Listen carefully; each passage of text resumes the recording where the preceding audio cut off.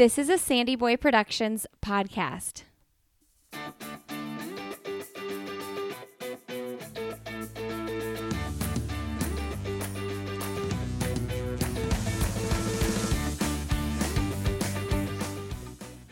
Hey everybody, welcome to I'll Have Another Podcast with Lindsay Hein.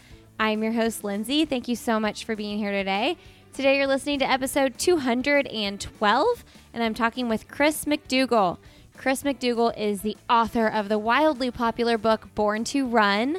He recently came out with a new book, Running with Sherman. He's also the book of Natural Born Heroes, and I'll let you in on a little secret. There's another book that he's written as well that he talks about in this podcast that I had no idea about.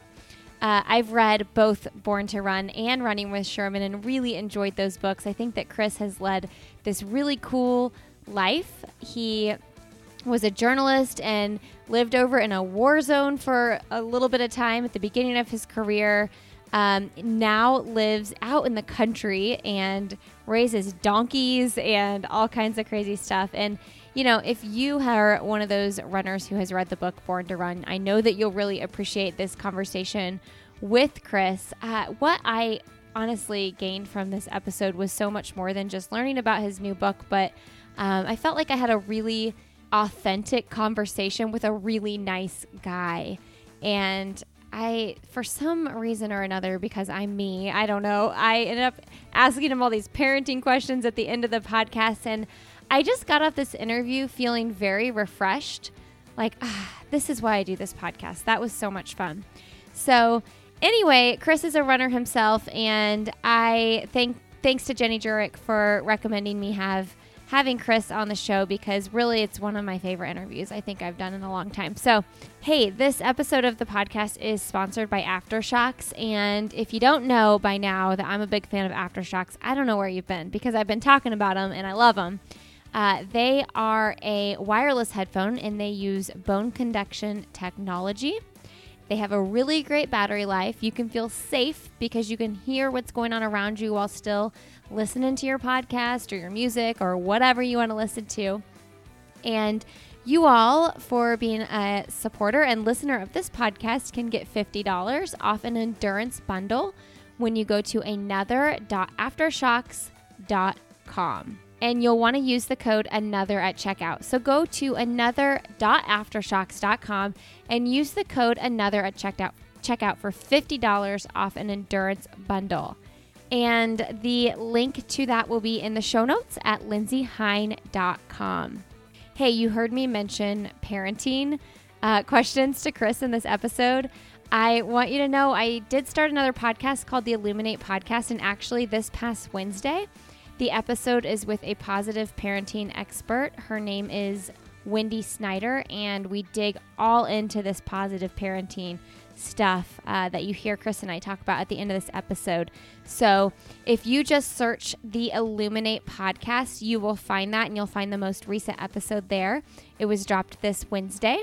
And while you're at it, also make sure you're checking out the Up and Running podcast. This is a podcast that brings you all of the running news in the elite and professional world of distance running.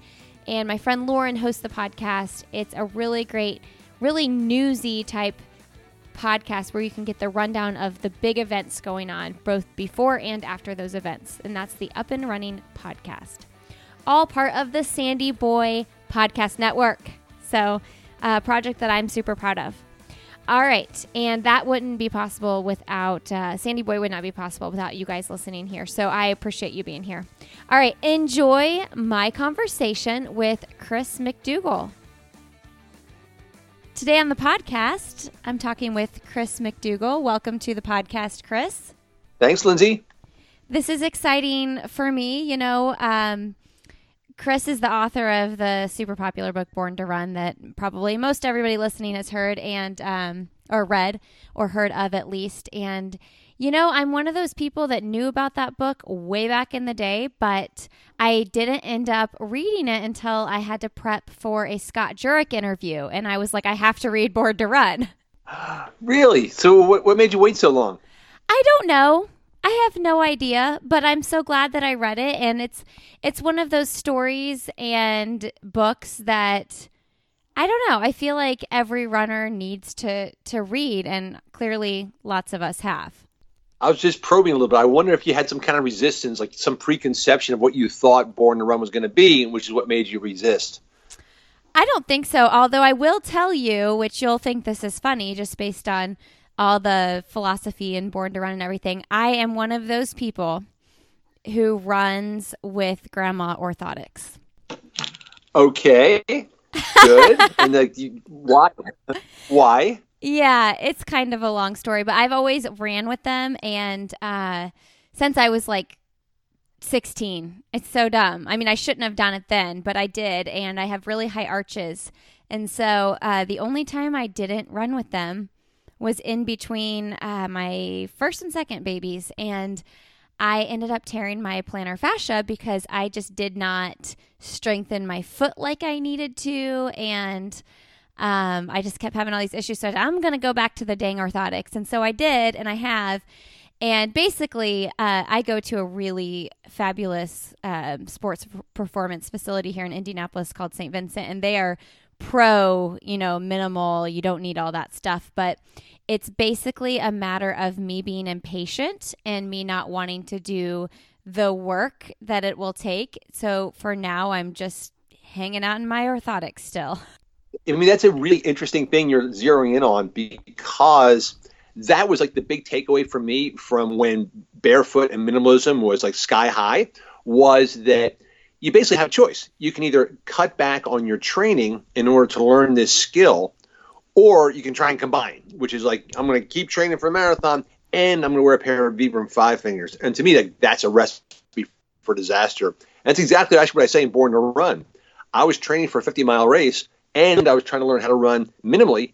And my coach, Howard Gordon, said, you can't do both, dude. You can't train in 6 months for a 50-mile race. Yeah. And he goes, make a choice. And that's exactly like verbatim what I say in Born to Run. And yet there was all this kind of pushback. Like, my Achilles hurts. Like, what's going on? Like, dude, it's exactly what I told you. You cannot change your foot strike and your gait while still keeping up your volume. Yeah. And, for me, I had 4 babies in 7 years. And so for me, it was always like, I want to get back in shape so I can run a marathon between babies. And there was just no time for the process. So long story short, now I'm done having babies, and I've ran a couple marathons since my last one. And I do want to start shaving down my time and getting a little bit faster and not having to come back from that whole postpartum phase. And I do know that maybe after my next or the one after that, then I'm going to go through the process. But for now, I'm like, I want to enjoy, I just don't want to put the work in. That's what it is, Well, there's another question too, is like, why bother? I mean, if you're running fine and you're happy and there's no problem, why are you fixing something that doesn't need to be fixed? It's true. It's true. For me, it was an imperative. I was always getting injured. Yeah. And I tried all kinds of orthotics and heat moldable soles, that kind of thing. None of it worked. So for me, going minimalist was a necessity. But if you're like busting out marathons and babies every other year and you're not having a problem, then it sounds to me like your body's a perfect working order. Yeah, I think it's totally fine. And I get the long term, like why you would want to. But yeah, for me, I'm kind of like, let's not fix what's not broken and focus on, keeping everything healthy. And in the meantime, I'll just run with 5 pounds on each foot. Yeah, but again, I don't think there's plenty of places where we can improve that'll change our times as opposed to worrying about footwear, because those couple of ounces you might shave off, really, that's not making the difference. Your training, your recovery, those things make the difference. For me personally, if I want to save some extra weight, it's not going to come from the shoes. It's going to come from the Haagen-Dazs, That's right. That's right. Yeah, plenty of other areas I can shave things off. I really like that. That's a really good point. Well, I kept pushing back this interview, Chris, because I really wanted to finish the book. I'm a big, I want to finish the books of people I interview before I interview them. So I am through the book. It was really good. Chris just wrote a new book, Running with Sherman, and I loved it. I loved the character building that you did, and I loved hearing the storylines in the book. So we'll talk about that a little bit more, but I want to share with everybody a little bit about who you are in case they might not know your history. So let's start with you grew up in Philly and go from there. How about that? Sure, that's good. Was actually born in South Philly and then moved out to the suburbs kind of Upper Darby, which is kind of sort of hard, scrabbly transition area right between the city and the suburbs. So I grew up in Upper Darby, and that was kind of my life, man. It was like kind of dipping in and out of the city, playing basketball, and just consider myself a city guy. Now you live in the country. So this is crazy to me because I'm a city person myself, and it's just such a stark difference where you live now to where you grew up. Yeah, it was a complete life shift. My wife and I were living in downtown Philly. We had a 2-year-old daughter. You know, we liked a lot about living in downtown Philly. You know, you can put your daughter in the stroller and just walk over to Chinatown and go to all kinds of bookstores and hang out in the parks. But it was just this moment of thinking, you know what, I've been in cities all my life. Maybe it's time to try something completely different. And I was lucky enough that my wife sort of shared the same sentiment, because where we ended up, man, it could not be more different than a city. It'd still be on planet Earth. We ended up in this place called Peach Bottom, Pennsylvania. It is an Amish farming community. And I'm actually looking out the window right now. I've not seen a car in front of the house all day. Literally from 7 o'clock this morning, the school bus went by, and no other vehicle has passed in front of the house all day. What about a horse and buggy? Yeah, plenty of horse and buggies. Yeah. That's the vehicle of choice for my Amish neighbors. And all the homes around us in every direction are Amish and Mennonite farms. Wow. Okay. So let's speed everybody up to before you got there. In case those listening don't know about your career in journalism, I want to hit on that a little bit as well. So can you go back to the beginning days of your career? Yeah, what happened was, after college, I kind of knocked around. I felt like I wanted to become a writer, but I wasn't really sure what and how I wanted to do that. So I got a job teaching English, didn't like it very much. And that summer, since you're still paid as a teacher during the summer break, I was able to go to Europe and backpack around. Ended up in Spain, really liked Madrid, so I stayed there. So, yeah, I was knocking around in Europe, and I landed in Spain, still living off of my teacher salary. And I really liked Madrid, and so I ended up staying there for 3 years, finding odd jobs. But I really wanted to try and break into journalism. So I had a friend of a friend who was a foreign correspondent with the Associated Press, and somehow he managed to get me an interview for a job with the head of the bureau.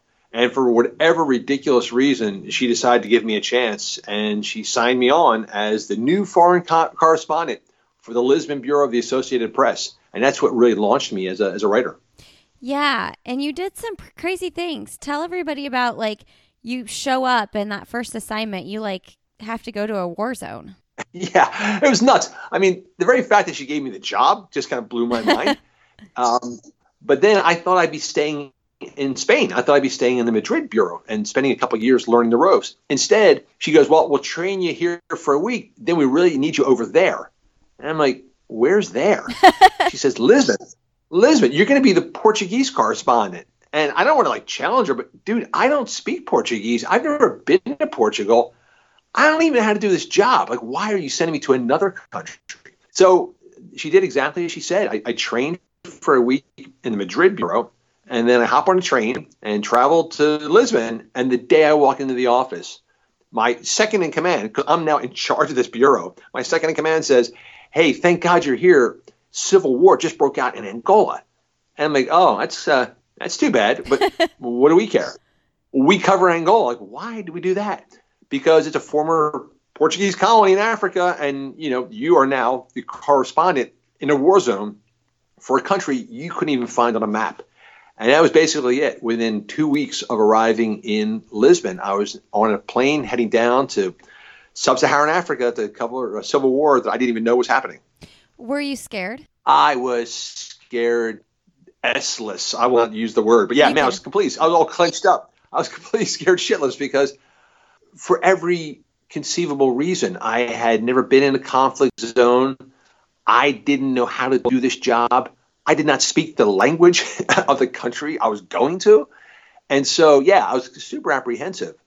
But I was fortunate that, one of the things I learned from covering these conflicts is that I went into Angola thinking that I was going to encounter a bunch of really like angry, hostile, dangerous people.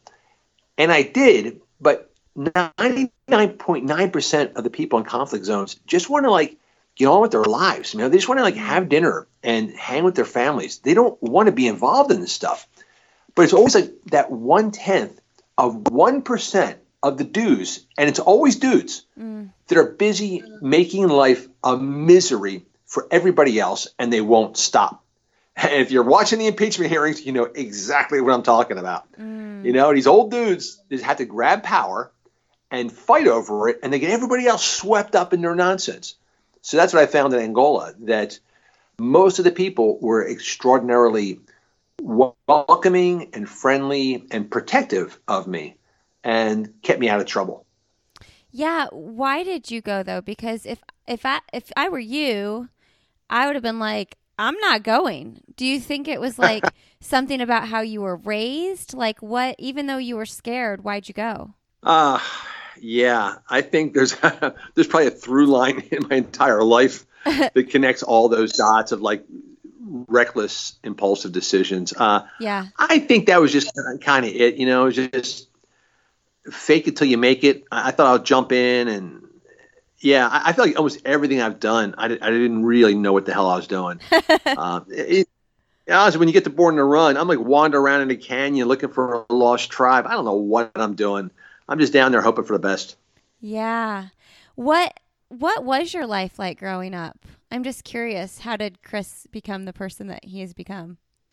Well, I think that it was really probably dependent on two things. One was, well, let me give an example. So a couple of years ago, I was invited up to Harvard University to sit on a panel that was going to be looking at sort of evolutionary biology and human performance.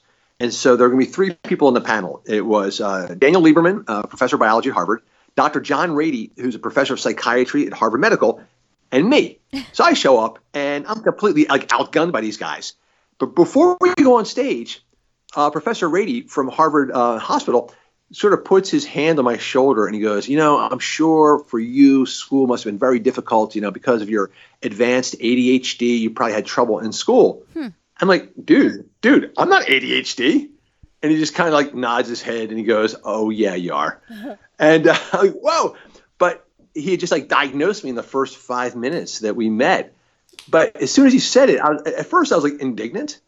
But then I was like, oh, like now everything makes sense.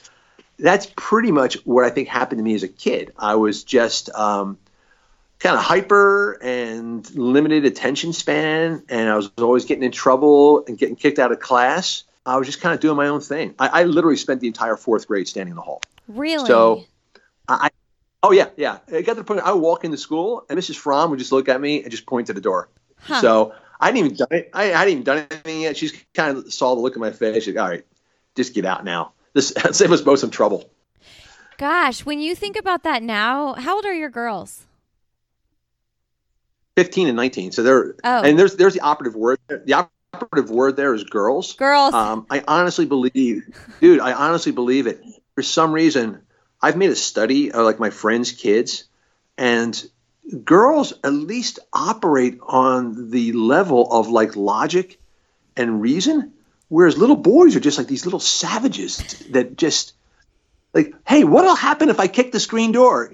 Dude, no girl would do that, So anyway, I'm speaking in gender stereotypes here. Sure. But I was always afraid that I was going to have a son like me, and fortunately, I ended up with two girls like my wife, so I totally lucked out.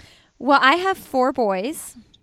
Oh my goodness! Go take a nap right now. I know, and I say this often, like. We'll be at a restaurant or something and these little girls are like quietly coloring or, whatever. Or I go to my friend's house and her little girls are like playing with their dolls in the corner or, doing whatever. And my kids are literally just breaking things constantly. And like, it's just so loud. And so sure, it's a stereotype, but I'm living in that reality right now. So I see what you're saying. And I was that kid. I was constantly fidgeting with things and playing with things and breaking things.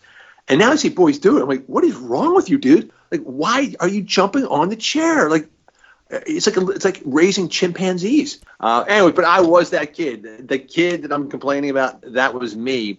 And so maybe if there's a through line, I mean, there was one saving grace was I really liked to read. I really liked books. So, whenever I got chucked out in the hall at school, I would actually just walk down the hall to the library and just get an armload of books. And I was just sitting in the hall reading books myself.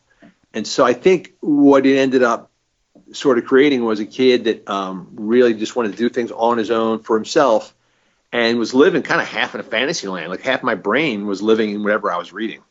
Yeah. Well, I was just going to say when I was asking about your girls, like, if my child, walked into school every day and that happened because of his ADHD or whatever it may be, like, I'm thinking, man, I need to find a different school for him because I don't want my kid to walk into the classroom and their teacher to look at him and say, you're going to the hallway right away. I want to find like a different solution. You know what I mean? But I guess I came out of a South Philadelphia household where the last person on earth I was going to tell about me getting in trouble was my parents, so I was very happy to keep this completely confidential. How many siblings do you have? 5. It was 5 of us total. Okay. Wow. Okay. You're a journalist. You're over doing some crazy work in a war zone. And then what happens next? So, I covered 3 different conflicts. I was in Angola and then Mozambique, and then I was in Rwanda for the genocide. And after about 4 or 5 years of that, I think 2 things happen. One is you feel like you've seen enough violence to last you a lifetime. And not just violence, but just anger, cruelty, intolerance. Like, you kind of seen enough of that. Mm. So I wanted to not be around that mentality anymore. And the second thing that develops is that you start to develop a lot of expertise in stuff that people don't care about. So, I knew a lot about Angola, but there really isn't much interest in the U.S. for news about, sub-Saharan African countries. And so what happens is you have this, mind full of knowledge, but you only have a 4 or 5 paragraph news story that you can use once in a while. So I decided I'm going to get back to the States. I'm going to find a peaceful place to live, and I want to branch out into longer writing. So it took me a little while to pull it off, but that's exactly what I accomplished. I was able to get out of Philly and into the countryside and start focusing on books. Yeah. But where did you live? Did you live in the country in Philly when you wrote Born to Run? We had just moved there. Let me see if I got this right. Yeah. Okay. Let me see, 2000. Yeah. So what happened was, I just sort of work through the chronology. I basically spent about 2 years in downtown Philly. So when I moved back from Europe back to the U.S., I just figured I would go back to base. I would go back to Philly because I thought if I'm going to try to break in as a freelance magazine writer, I got to play from strength. I got to be in a place where I know what's going on. Because one thing I'd learned working overseas is no matter how much I knew about Portugal, for instance, that a Portuguese person knew way more than I did. Mm. So if there was a murder story that I was covering and it was on a particular neighborhood in Lisbon, I would go there. I knew a lot about that neighborhood after 4 or 5 years, but someone native to Lisbon knew way more. They knew everything about that neighborhood. So I thought, let me do the same thing myself. Let me go back to a place that I know better than other journalists. And there's no one from New York or L.A. who's going to show up in Philly and know more than I do. So I moved back to Philly, and that's how I sort of made my bones as a magazine writer, was operating out of Philly. And it just gave me the opportunity to write stories that other people weren't covering. But my mind was always kind of like, let's just find the opportunity to get out of here when we can. And, when the time was right, 2002, my wife and I just sort of upped stakes and looked for a place that looked cool. And where we ended up with this insane place, this log cabin in the middle of nowhere. Wow. Sorry if it sounds delayed because I could tell that you're hearing my like comments to what you're saying after the fact. So it's like to you, it probably sounds like I'm saying that in an awkward place, but I just want you to know I can tell there's a delay. Okay, that's fine. Yeah. I was just like, I heard it come back and I was like, oh man, he probably thinks I said that way delayed. No, I'm so fascinated by this.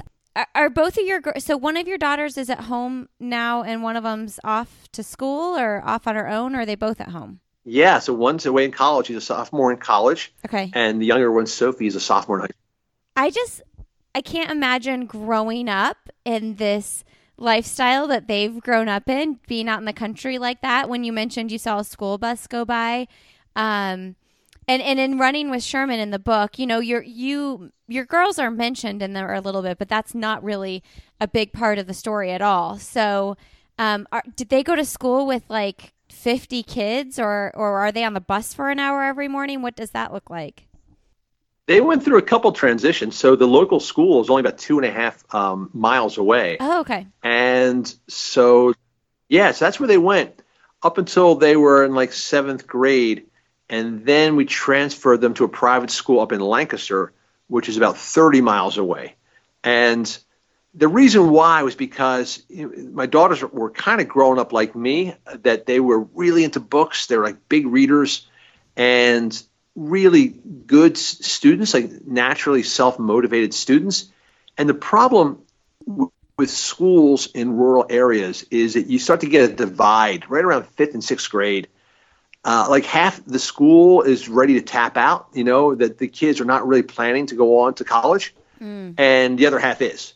And so you have this kind of division between kids who really aren't really paying that much attention anymore and really don't care versus the kids who are and want to do more. And so I knew for myself that as soon as I got bored in school, like that's when the trouble started. Like, you know, as soon as I hit 4th grade and I was like kind of reading more than other kids and a little more sort of word oriented, I started to get bored. And when I got bored, I just started stirring up trouble. And that's when all the trouble began. So my plan was, I don't want my kids to do the same thing. So right around 7th grade, they started to get bored, and we were able to find a private school, which now means we just drive a buttload back and forth. But you know, it's worth it. Okay, so you do the driving, no bus. No, there's no bus for them because, this school, they wouldn't be able to be reached by a bus. So we got to haul them up there and back. I think because I hear so much of like, when you explain how you guys live out there and all your Amish neighbors, like, so it sounds so refreshing and peaceful. And the like city person in me is just like, but what if I want to go to the store really quick? Or, you know, what if I want to go meet my friend for coffee or go for a run with a friend or something? So how did you adapt and adjust to that lifestyle out there? You know, really, really easily. And I wonder about that too, because stuff that seemed so important to me before, like, you know, in Philly, I was working downtown at Philadelphia Magazine, and there was like a little Thai restaurant around the corner that had like a $7 lunch special. And like one of my thoughts when we were moving was, but what am I going to do about the $7 lunch special? Like, I'm not going to have that anymore. And do I really want to lose that? And things like that. And but now that we're here, almost immediately we never felt the loss. And I think it's because it's just so pretty, and your day is filled with other things that are kind of, I don't know, cooler and nicer. So I don't know. All I can say is that from the second we got here, it just felt completely at home, and I completely love it here. Yeah, and you're with your people. I mean, your family, that's your people. Okay, so I want to hear a little bit about, so you've wrote 3 books, Born to Run, Natural Born Heroes, and Running with Sherman. Am I missing a book? Well, you kind of are, and I usually what am I missing? usually keep as a punchline for my book talk. So here's a fascinating little nugget that I'll share with you. And I don't think I've ever actually shared this for broadcast before. Okay. So what I do at book events is I'll offer prizes. So I'll do different kinds of little games and things like that, and I'll offer different things as prizes. And for one of the prizes, I'll say to people, okay, who knows the name of my first book? And people go, Born to Run. I go, you're confident, but you're incorrect. I actually wrote a previous book about a sexy Mexican pop star who was secretly running her own brainwashing sex cult. It's called Girl Trouble, and that's why I tell everybody my first book is actually Born to Run. And so that's the truth. I actually have a book called Girl Trouble. Is it good? That I wrote while researching. I don't know. You know what the thing about it is, Lindsay, is that it was so hard for me to write it because I was actually researching Born to Run while I was writing this book. And I would write a chapter and just send it off to my editor. And I never have, to this day, I've never actually read the entire book. I just wrote a chapter, sent it off, wrote a chapter, sent it off for 15 chapters. And it was such a stressful, hurried project that I've never been able to bring myself to sit down. I'm kind of like wincing, like, I don't know if it's good or not. I'm really quite sure. So I don't know. That's hysterical. And I hope that listeners are learning something new right now. But I'm just so curious as to why that book when the clear progression of all your other books were totally different. Like, how did you even get interested in writing about that topic? So this was during my transition phase. I just left the Associated Press as a hard news journalist, and I was living in Philly, trying to make a living as a freelance magazine writer. And a friend of mine who was still with the AP down in Mexico called me up and said, "Hey, have you heard about this like pop singer Gloria Trevi?" And I'm like, "No, man, I never heard of her." So she's like a top of the charts phenomenon in Latin America, and then all of a sudden she like vanishes, well, along with her entourage and her manager. And there were all these allegations that she was secretly running this like brainwashing sex cult. So I mean, imagine it's like Beyonce and Jay-Z suddenly disappear, and now the police are hunting for them like worldwide. So I got an early heads up on this story from my friend in Mexico, and so this was like the perfect opportunity to make like a high-profile pitch. I was able to go to the New York Times Magazine, where I'd never been able to break in as a magazine writer, and I said, "Hey, here's a great story. You guys don't know about this yet. I'm the perfect guy to do this assignment." And once again, I basically bullshit my way into a job that I was not really qualified for. So the New York Times Magazine hired me to go cover this brainwashing sex cult story. And it was while I was down there doing that I first heard about the Tarahumara and learned about the story that would become Born to Run. So basically, I was down there to cover the disappearing, kidnapping sex cults. But while I was doing that story, I heard about Born to Run. So my goal was, all right, let's get this thing done as fast as I can. And then let's really dig into this tribe and see what's going on with this running tribe. Wow. That's a really cool piece to the story of Born to Run. I feel so excited that I just got to learn that on this podcast. Yeah, it's funny because I think what happened with Born to Run. So, Girl Trouble came out and was kind of universally ignored, as it probably should be. But then I immediately just got to work on Born to Run, and that thing just took off so fast and furiously that Girl Trouble was just kind of forgotten, and so no one was asking me questions about the sex cult. Everyone wanted to hear about barefoot running and chia seeds. Yeah, and you're not like, they came out so close together, it sounds like, too, that, when you promote a book like you're doing now with Running with Sherman, it's like you're on the constant hustle. Like, you want to get in on as many shows and get out in front of as many people as possible to promote your book. But the excitement of Born to Run sounds like it trumped that. But I feel like I'm going to have to go read that book. Like, I'm a reader, and now I'm like, I want to know about this book. If I Google it on Amazon, will I find it? Sure, I'd be happy to send you a copy. I think all the copies that exist are like in my basement right now. So, send me your address, Lindsay. I'd be happy to get a copy. Okay, great. Just be gentle. Okay, I'll be gentle. I'll be like, this is the real Chris. This is the real Chris. I know about this first book. Okay, so Born to Run. Let's dive into that a tiny bit real quick before we get into Sherman. Tell me what your favorite part about writing that book was. I think the favorite thing about it is that I got a chance to get really close, really fast with some of the coolest people I ever met in my life. And I felt it at the time. I was hanging out with like Luis Escobar and Barefoot Ted, Scott Jurek, and Caballo Blanco and Arnulfo and Silvino. And I'm like, my God, this is like the best party I've ever been to in my life. These people are so freaking cool. And it's really been borne out because it's now been more than 10 years. I mean, that race I wrote about was 2006. So it's actually been 13 years. And I still see all of them all the time. I just saw Jen Shelton in Salt Lake a little while ago.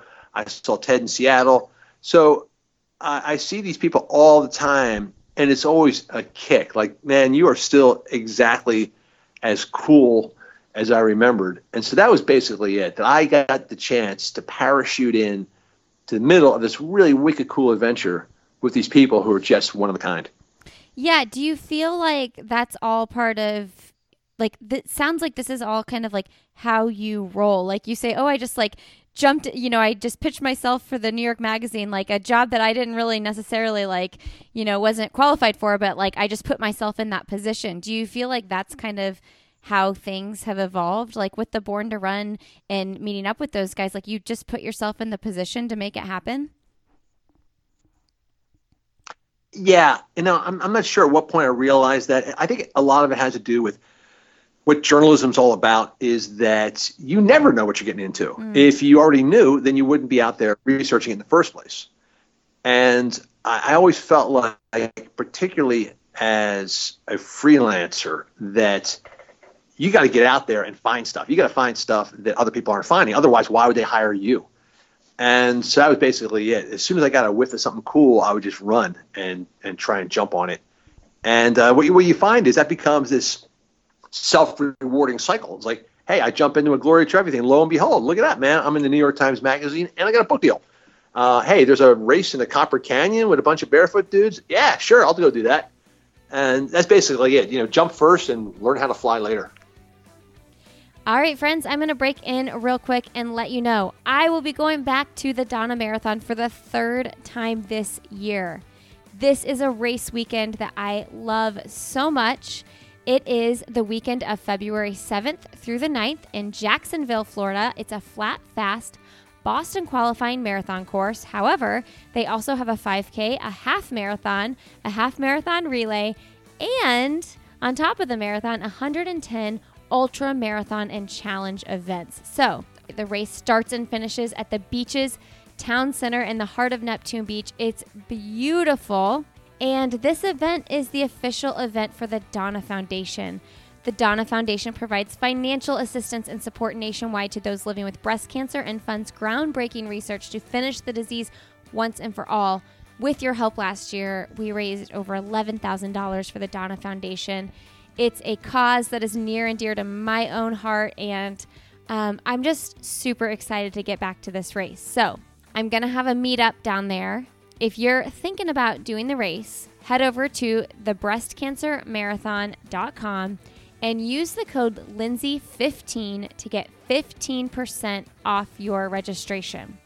All right, if you've been listening to this podcast for a while and you haven't done so yet, I would appreciate it so very much if you would consider leaving a rating and review on iTunes or wherever you listen to podcasts.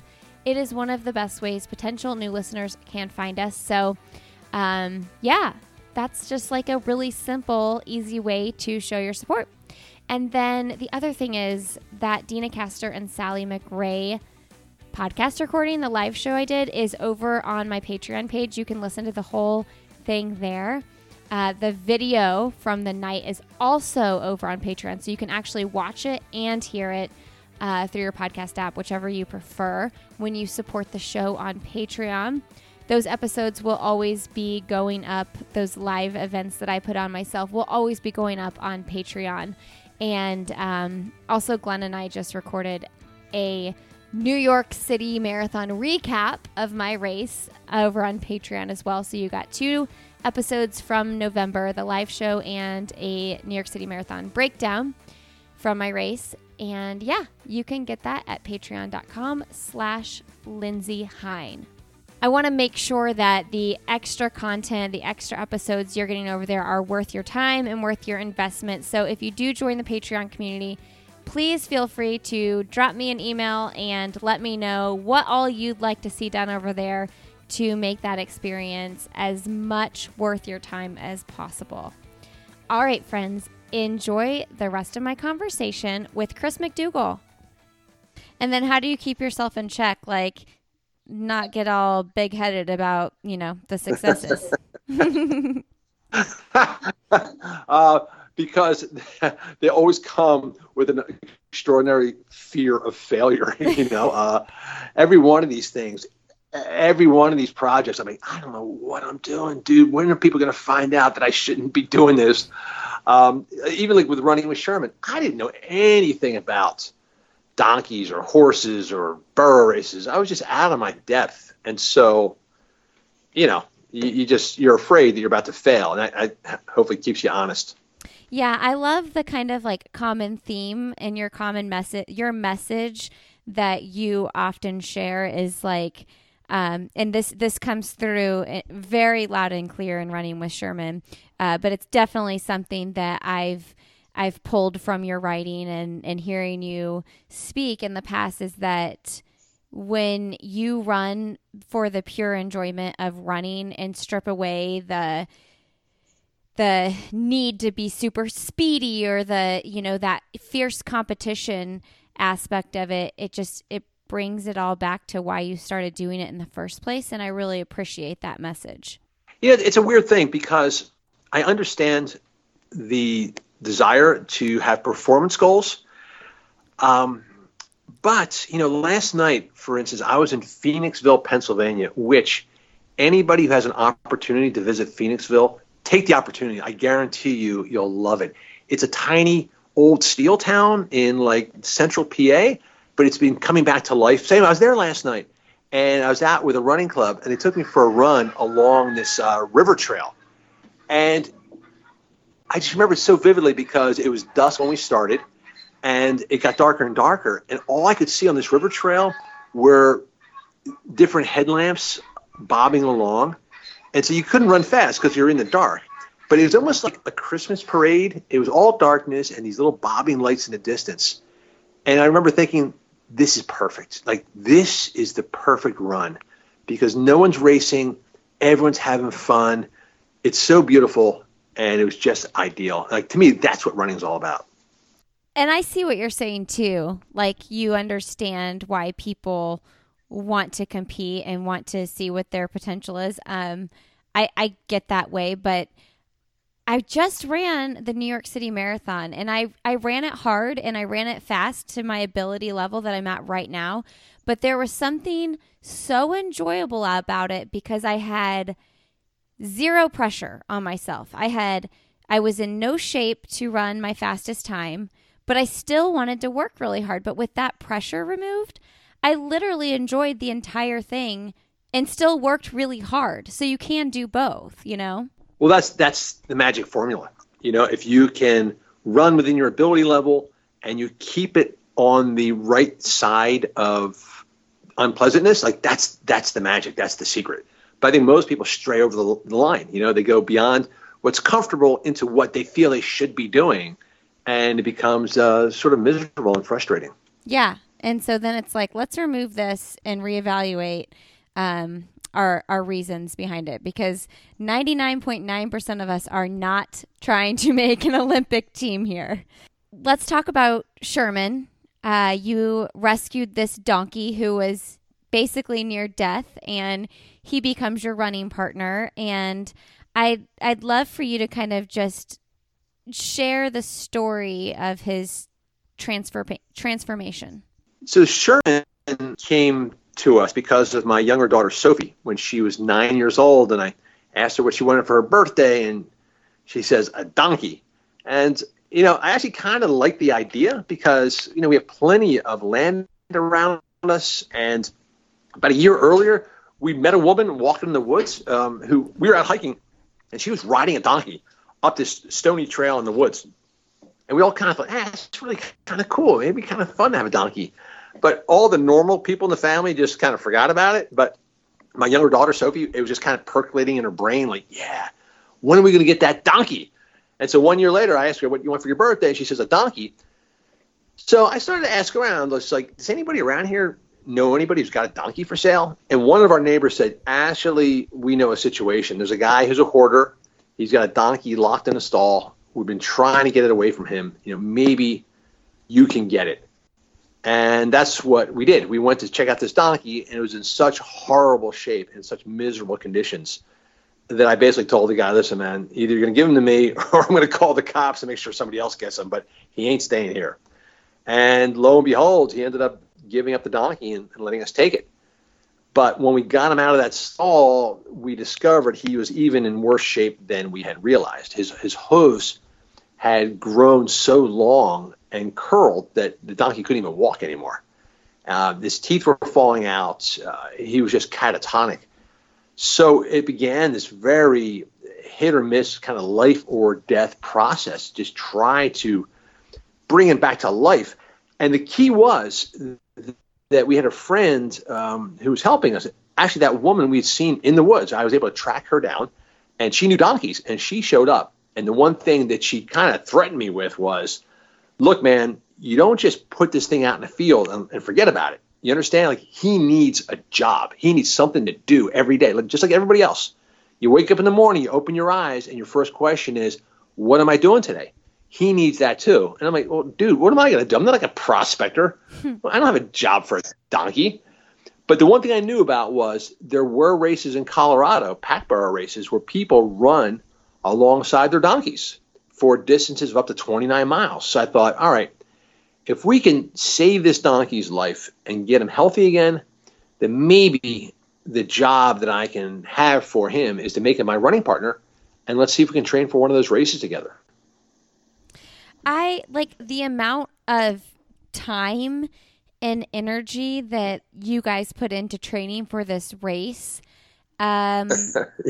I just can't really wrap my head around it. It's I mean, based on how it's described in the book, it's like a huge process. So what, like, because in my head, I'm like, okay, like we can find the donkey a job that might not consist of something that crazy, but was part of that because you really wanted to do that race too? No, I actually tried the race 10 years earlier and I hated it. I had a assignment from Men's Health to actually go do the World Championship pack burro race. I had first heard about it while I was researching Born to Run, because the burro races are held in the same town where the Tarahumara Indians, who had come up from Mexico, had raced in Leadville back in the 1990s.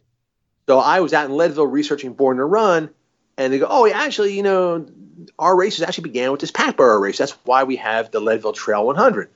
So I said, okay, that sounds cool. That sounds like a good magazine story. So I did it, and I hated it. It was horrible. It was horrible. You're at 12,000 feet. You're holding onto a rope tied to a 1,000-pound animal that doesn't like you. And I remember finishing that race thinking, thank God I never, ever have to do that again. And now it's 10 years later, and I got a dying donkey in my yard. My daughter's, 9-year-old birthday wish is dying in front of her eyes. And I got a woman telling me, you got to find a job. I'm like, well, the only job I could think of is, because here's one thing about it, Lindsay, is that any job that I don't really want to do, at some point, I'm just going to quit.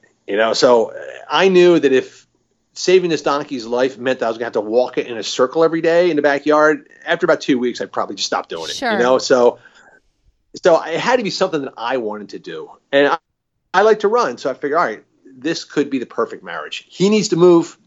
I like to run. If I can get him to run with me, then maybe we're on to something. Yeah. So what's the greatest lesson you learned from the whole experience? And it ended up being a pack of donkeys and your wife and your neighbor. So what, you kind of like had this like total group effect. So what did you learn from that whole experience? It's funny because ever since Born to Run, every once in a while I'll bump into people who will come up to me and tell me like what book meant to them. And one thing people always tell me is that one of the first things that Micah True told me when I was trying to learn how to be a runner was, he said, dude, the secret is this. You focus on easy, because if easy is all you get, that ain't so bad. Once you can run easily, then focus on light. If you can run light and easy, that's bliss. then focus on smooth, and then you'll become fast. So basically, easy, light, smooth equals fast. So a lot of people, I sort of pick that up as their mantra.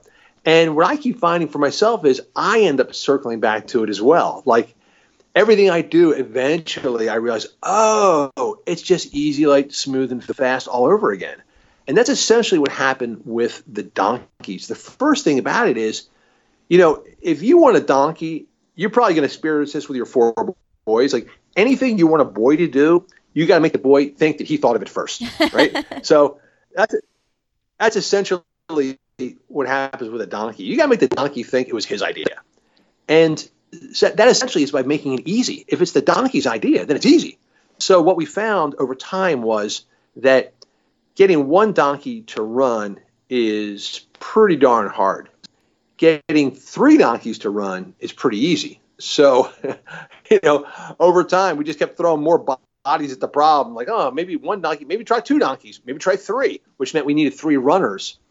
So my poor wife, who is a Hawaiian hula dancer, who expected to be back in Oahu by now, finds herself being handed a rope saying, hey, look, I got one for you too. Yeah. And your neighbor. And there was like a transformative process. I don't want to give too much of the book away, so I'll let that. I feel like that story is a really cool part in the book. So I don't want to give too much away, but I just thought the story of your neighbor's son was just really cool, just to see how nurturing being with the animals was for him. I'll tell you something because you'll appreciate this. He just graduated college last spring. And he went on a lot of the book tour with me on the East Coast. So he and I were road tripping together for the past month. Oh, fun. So cool. And I fixed him up. Desma, if you're listening, I have been talking you up to Zeke ever since. We were up in Cambridge, New York, upstate New York, at an event. And this wonderful woman named Desma came over to talk. And while she's talking to us, I'm like elbowing Zeke in the ribs, like, Zeke, like, get her phone number, dude. And, come on, man. Like, do I have to be beyond the wingman? Do I have to make this happen for you? And she is delightful and a runner and smart and cool. And last night, Zeke was like waving his phone in the air. And he's like, hey, guess who texted me? I said, it better be Desma, man. Yeah, so that's the best. That's the best because she's wonderful, and you know how cool he is. So I hope that someday I can officiate at the marriage of Zeke and Desma. Yes. Oh my gosh, where all did you guys hit the road? I'm in Indianapolis. Were you anywhere near us for the book tour? No. It's funny. I really was actually thinking about Indiana because, as you know, one of the most charming moments of the story happens at a Cracker Barrel in Indiana. Mm-hmm. And I really wanted to go back to that Cracker Barrel on tour to thank Marilyn for being so kind to us. But again, that's a little subplot that people will encounter deep in the book. I was in Kansas and Missouri. I was basically everywhere. Kansas, Missouri, through Colorado, all the way up the West Coast from San Diego to Seattle, and then East Coast, Boston down to Atlanta and everywhere in between. Just lumping us into a flyover state. You didn't come to Indiana. Next time. No, brutal, right? I'll be back. I'm just taking a little breather right now, but I'll get back out there again. Yeah, we'll rally for Indiana next time. Well, I appreciate the book, and I've never written a book myself. I'm not the best writer, but I kind of would like to write a book someday. I don't know about what, and so I always love talking to people who have done that, and so this has been really fun. I have some into the podcast questions for you if you have time. I absolutely do. Okay. All right, Chris, what is one thing professionally or personally that you'd like to do that you haven't done yet? I think the one thing I want to do is write about female big wave surfers. Really? And I haven't. Yeah, because you know what?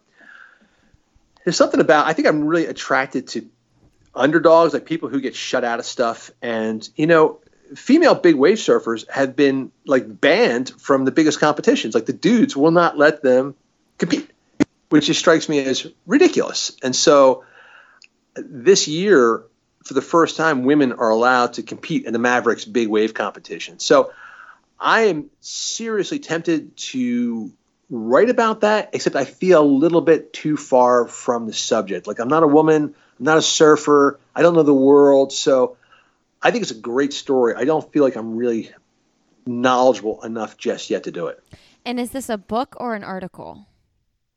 I would do a book. I would want to do a real deep dive into the kind of people that want to get involved in a sport that can wipe you out, can snuff you out in a heartbeat. So I'm also hesitant because Susan Casey wrote this amazing book called The Wave, where she looks at big wave surfers, but she looks at dudes. But her book is so good, like, oh, okay, that's the standard you got to measure yourself against. And right now, that's a little bit beyond my grasp. Is this the book? I heard you talking about some other author at one point. Is this the author where you, like, I don't know, you had some author that you were like, everything she does is the best, and so I'm in my head about it or something? Could be. There's a lot of writers like that. I'm not sure which one it is. One thing I've been doing on book tour is I've been selling my friend Susanna Cahalan, who wrote Brain on Fire, and she has a book out now called The Great Pretender. So on book tour, I've been selling my books. I'm like, hey, by the way, you know what? If you guys are smart, you'll buy a copy of The Great Pretender because she's actually better than me. So it's actually worked. I think I've sold a couple of copies of Cahalan's book at every event I've had. Oh, that's a really good idea. You know, that Brain on Fire book, it's one of those books that I've looked at maybe reading a time or two, and I get a little bit nervous about books that might make me like sad or, you know, just feel anxiety. And so I've always been nervous that book would cause me anxiety. I think you'll be okay. It's she's a great writer, and there's a little bit of detachment because she's reporting on an incident of her life that she does not remember at all. Okay. So she was reporting on herself as a third person. So, wow. And she's funny and she's cool, and a lot of the book is about her own the better parts of her life. So I think it's dynamite. It's a great book. Yeah, it's big. Like I know a lot of people that have read it. Yeah. All right, what's an accomplishment you're most proud of? This is kind of weird, and maybe because we were talking about kids, but I think learning to not punish kids when my daughter was 2 years old. I came from a super strict background of getting my butt whomped, and my wife just kind of opened my eyes to the fact of there's a better way to do this. So my kids turned out great, and I have a feeling it's because my wife kind of schooled me on how to do this. So I think it's probably the best thing I've ever done. Wow. You know, this is it almost feels like serendipitous because I actually have a second podcast that's not running related. It's called the Illuminate podcast. And I just interviewed a woman on Tuesday who is a positive parenting coach. I guess that's what you would call her. And I literally just spent an entire hour talking about that exact topic on Tuesday. I'll give you an hour or two on it too, because again, I came out of a really strict, super, obedient, disciplinary family. And to me, that's just the way you do things. And then, my daughter was 2 and she's having a tantrum, and I'm trying to settle her. And my wife's like, dude, look at the size of you. You're 6'6" and 250 pounds. All she sees is an angry monster. And as soon as my wife said that, I'm like, oh my God, I get it. My daughter isn't reacting to me. She's reacting to the fear of this giant creature. And it opened my eyes. And that was it. We never have had to punish either of our kids ever since. Can I ask you a question? Yeah. Regarding that, I gave this lady this same scenario. So I just am curious to know, especially now, I love asking parents of kids who are older too, because my kids are young. They're 7, 5, 3, and 1. So I'm in the thick of it right now. Yeah. So the other day, my 5-year-old says, "I hate you." And then he says had a little fight with his little buddy down the street, and he said, "I hate so-and-so." And I was so angry because it made me so sad to think that my 5-year-old even, maybe he doesn't know what that word means, but I don't want my kids to say that word. So long story short, it fizzled into something that I wasn't proud of, with me screaming and putting him in his room, giving him a spank on the butt. And I did that in the moment because my 1-year-old's crawling up and down the stairs. My 3-year-old's like breaking who knows what. And I was like, I have to keep these kids safe, and I need to like keep him in his room, and he wouldn't go in his room. So anyway, I've thought about this over and over again since. And I would love to know what you would have done in that situation. I would call my wife and say, Mika, what do we do? Well, here's the first thing is that anybody fair is going to tell you, you can't second guess a soldier in the line of fire. You're at the front lines with 3 kids crawling up you. So you do what you feel is right. But I think the key thing is it was emotion that took over. And that was, to me, was the big thing. And curiously, it actually sort of circles back to working with donkeys, is that the second you feel the frustration or the emotion taking hold, that's when you got to stop and take a breath. And with donkeys, you get immediate feedback, because if you're running with a donkey, there's a saying that, what you feel travels down the rope. So if you're running with a donkey and you're on the rope and you start to get frustrated, like that sensation travels down the rope and the donkey picks up on it. And they don't know why you're feeling this emotion, but to them, it's something dangerous, and they'll stop.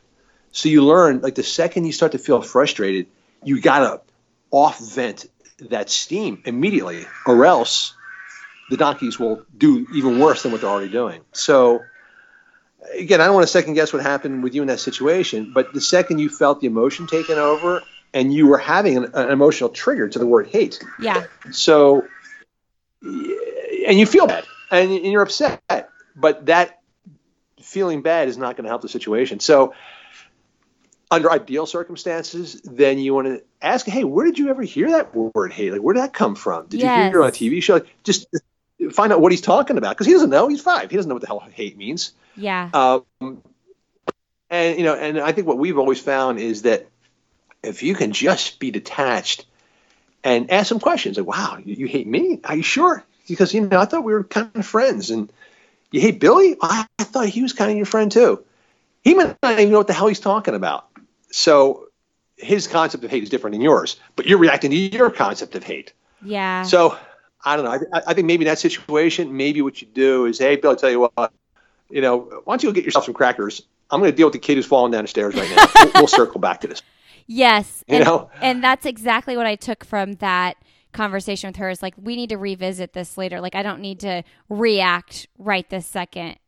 So sure. I appreciate your insight on the parenting thing, though, because I just kind of feel like you saying that was like meant to be in my life right now after doing that other interview. It just kind of, and I'm really focusing on that in my parenting right now. So that means a lot that you said that. But Lizzie, I think the important thing is what your other guest told you, is that nothing has to be done right now. Like the lesson will not be lost if you deal with it the next day. So the second you feel the heat building up, so you know what, maybe I'm not the one ready to have the conversation about hate right now. So don't have it. The 5-year-old's character is not going to be molded in that minute. So put it aside, bring it up later on. I think that's exactly it. And I think that's what I've gotten myself hung up on, is when my child says something or does something, hits their brother, whatever, in that moment, I need to let them know that that's not okay. And I can say that without getting angry, and then we can still talk about it later. And that's what and the thing that this woman kept bringing up, which I really appreciated, was this external pressure, because you don't want other people to think you don't have control over the situation. But in all reality, like, I don't totally have control over it. I can still teach, but I don't have total control, Exactly. And who cares what they think? But you're right. Let's see how their kids turn out in 20 years. So, yeah, nobody's perfect. Who cares what anybody else? You're just doing your best and forget everybody else. All right. Well, I'll plan to give you some updates on my positive parenting techniques over the next year. I'll tell you, it pays off, because there's so much less stress for everybody. Yeah. Well, that's just it. I want to eliminate, I've got 4 little boys, and it is chaotic in this house, regardless of what happens. And I want to eliminate as much chaos as I possibly can. You know what? And I don't want to be too much of an authority and all, but you know what? You're a good person. You're fine. And that's going to transmit. Like, the hard work is already in your genes. So the hard work's done. Just make life happy for all you, and it'll all sort itself out. Love it. Love it. Love it. All right. What is the best, most recent book you have read? Definitely The Great Pretender, my friend Cahalan's book, Susanna Cahalan. What she does with mental health is beyond what I can do. I feel like, yeah, that and The Wave, the two most recent books, and both of them are the kind of books you're reading. Go, oh crap, these people are out of my league. Okay, I know you're not like a celebrity, like you're not like into, I want to have coffee or cocktail with this celebrity type person, but if you could have coffee, cocktail, tea with someone fun, motivating, inspiring that you have not yet, who would it be? I got an easy one for that. This is also the third best book I've read lately. It is Crazy is My Superpower by A.J. Mendez. And she ended up blurbing Running with Sherman because a mutual friend gave her a copy of the books. Basically, out of the blue, I get a message from this professional wrestler, A.J. Mendez, who said, hey, I loved your book. Do you mind if I contribute a blurb? I'm like, yeah, you and your 10 million followers. Wow. And then so I went and read her book. And I'm like, holy Christmas. She's bipolar. Okay. Her mother's bipolar. She grew up in an extraordinarily challenging family dealing with mental illness. And she came out the other end. If you ever follow her online, man, she's so funny, so quick, so compassionate. So I've never met her, but she just strikes me as just an awesome person. So yeah, AJ Mendez, likewise, if you're listening, get that coffee. Hit him up. And if you're listening, go ahead and share this with your 10 million followers. Yeah. All right, Chris, what is your one message you'd like to send to the world? All right, see how this comes out, Lindsay, because it might sound ridiculous, but okay. I was on this run the other day, and I was feeling really stressed. I was actually running across a park in London to a speaking event on the other side of the park, and I was lost, and it was getting dark, and I was afraid they're going to start closing the gates of the park, and I had to climb like this 50-foot freaking iron fence. And then at one point I was like, dude, you are running in a park in London at sunset. Why are you turning this into something bad? Like, why are you turning this into a negative? And I had this, I think, smart realization, which is that the run is always perfect when you start. That first step, the run is perfect. And from that point on, you can either keep it perfect or you can screw it up. You know, you can put expectations on yourself or whatever.